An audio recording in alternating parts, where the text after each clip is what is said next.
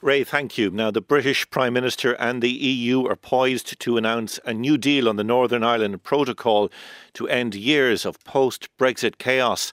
But will the deal satisfy the DUP in Northern Ireland and their Brexiteer hardline allies in the Tory party?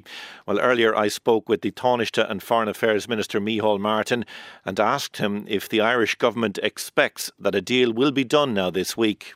It is fair to say that very significant progress has been made over the last number of months, and that there has been intense engagement, intense negotiation on a wide range of issues pertaining to the protocol.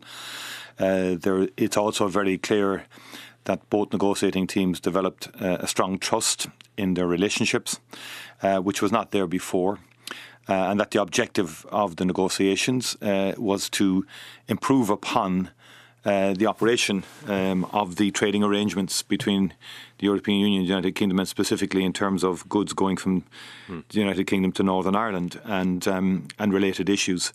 And our objective collectively between the British government, the Irish government, the European Union is to have a deal and have a resolution between the EU and the UK and have the Assembly and the Executive restored in Northern Ireland, which I think will benefit the people of Northern Ireland.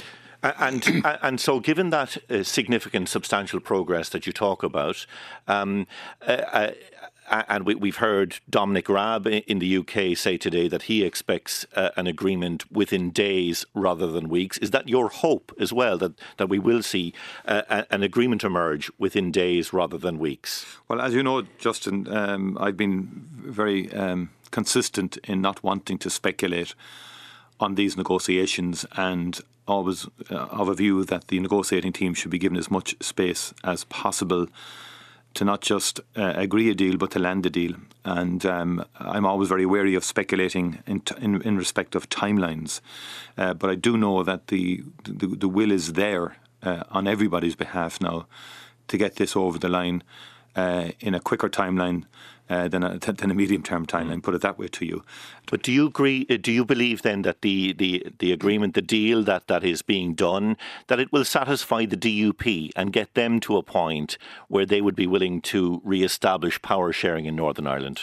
I would hope so, and I believe we have listened very, very carefully to the concerns of all parties in Northern Ireland. It's clear to me that both negotiating teams worked on the basis of responding to concerns that had been raised by political parties in Northern Ireland, particularly in terms of goods going from UK to Northern Ireland, and also in terms of issues around democratic deficit in terms of the operation of that trading relationship into the future.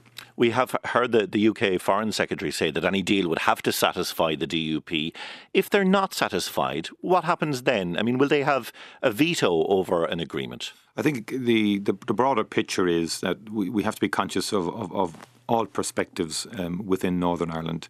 And I think the key focus should be on the issues that have been raised in respect of the protocol over the last number of years, and the degree to which this negotiation process deals with those issues.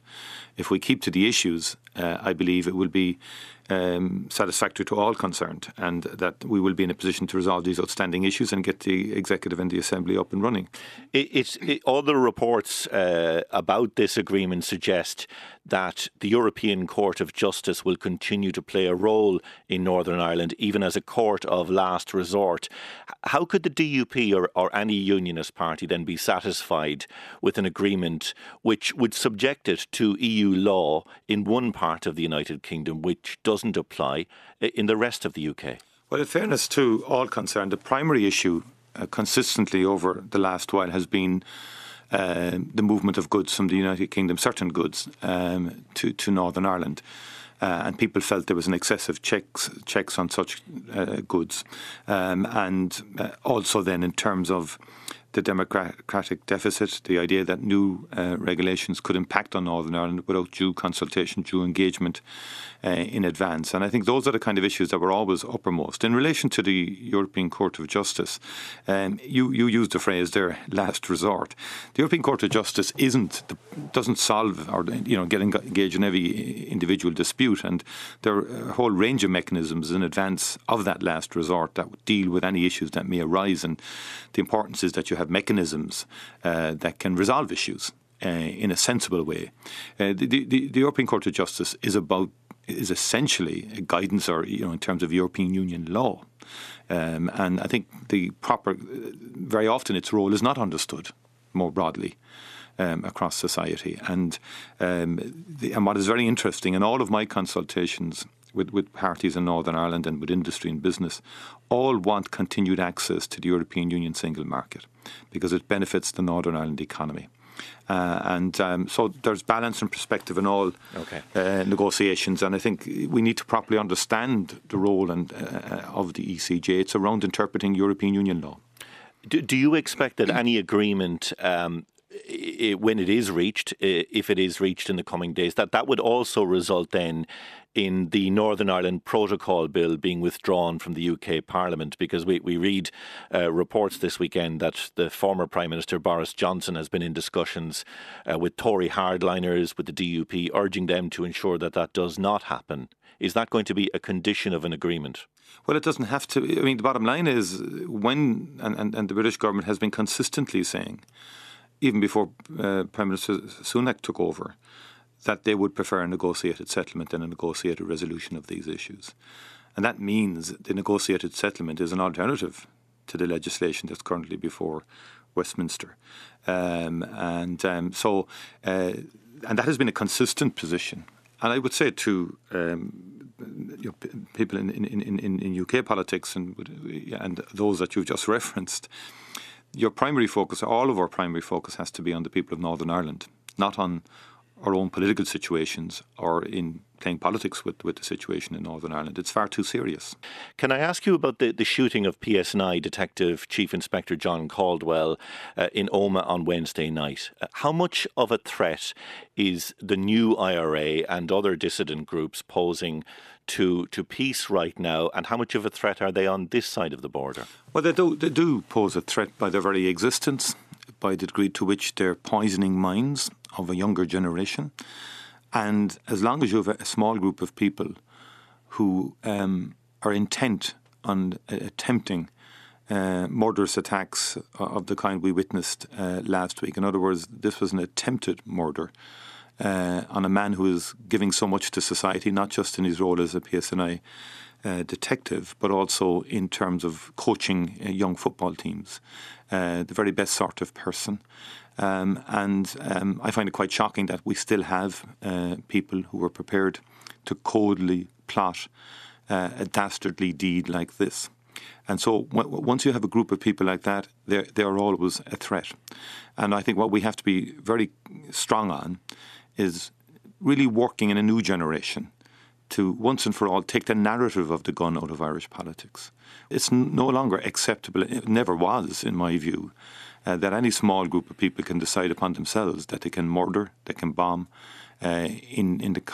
just because they have a warped view of society, of how society should be organised today, or that their views must be attained by such murder, such attempted acts. And we've had a number of these prior to the attack last week. There were some improvised explosive devices last November and earlier in February. And so they do represent a threat. You were also Minister for Defence, and the decision to allow Irish troops to train soldiers from Ukraine, soldiers who are engaged in fighting a war against Russia in their own country.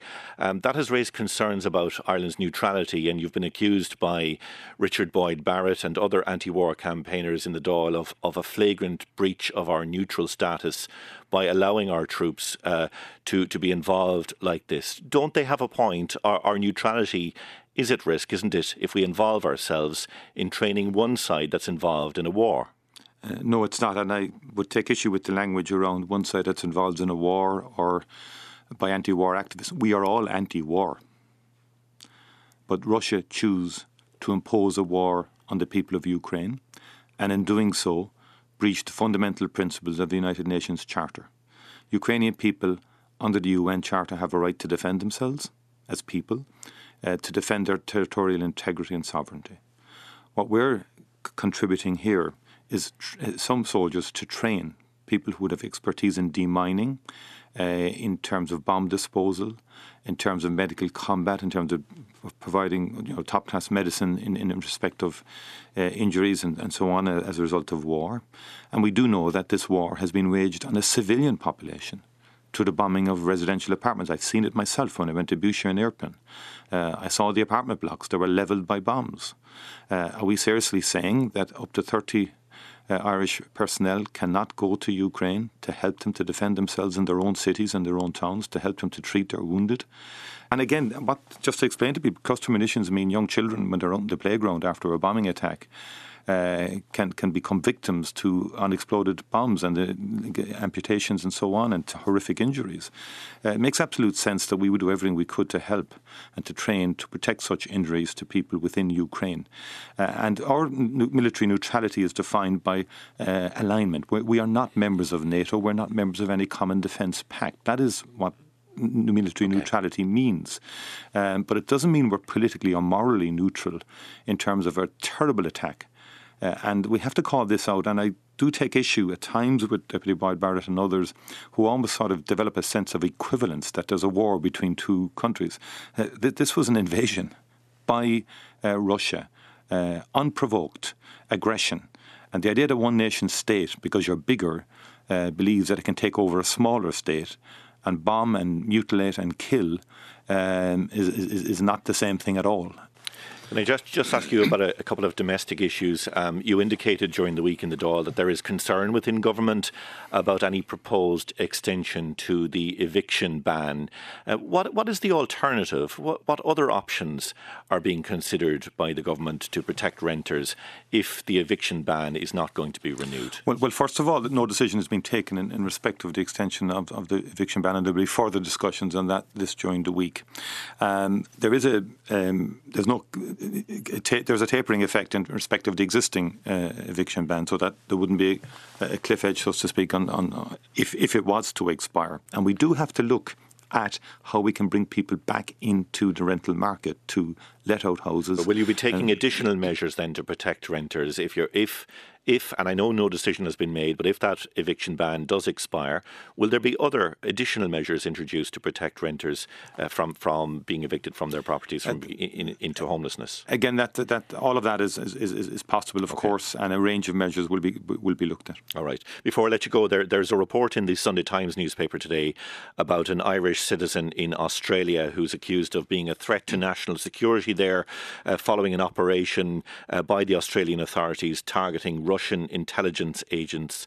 Has the Department of Foreign Affairs been contacted by Australia, by the Australian authorities, in relation to this person, and are you providing consular assistance to that individual? Well, the individual, my understanding is, and I'm subject to further correction on this, Justin, but my understanding is that the person has contacted our consular services, the Australian government. It's a matter for them in terms of their security situation, and they don't necessarily contact us in respect of security concerns that they have, or in respect of deportations that they make as a result of security concerns. And that was the Taoiseach and Foreign Affairs Minister Micheál Martin speaking to me a short time ago from the Cork studio.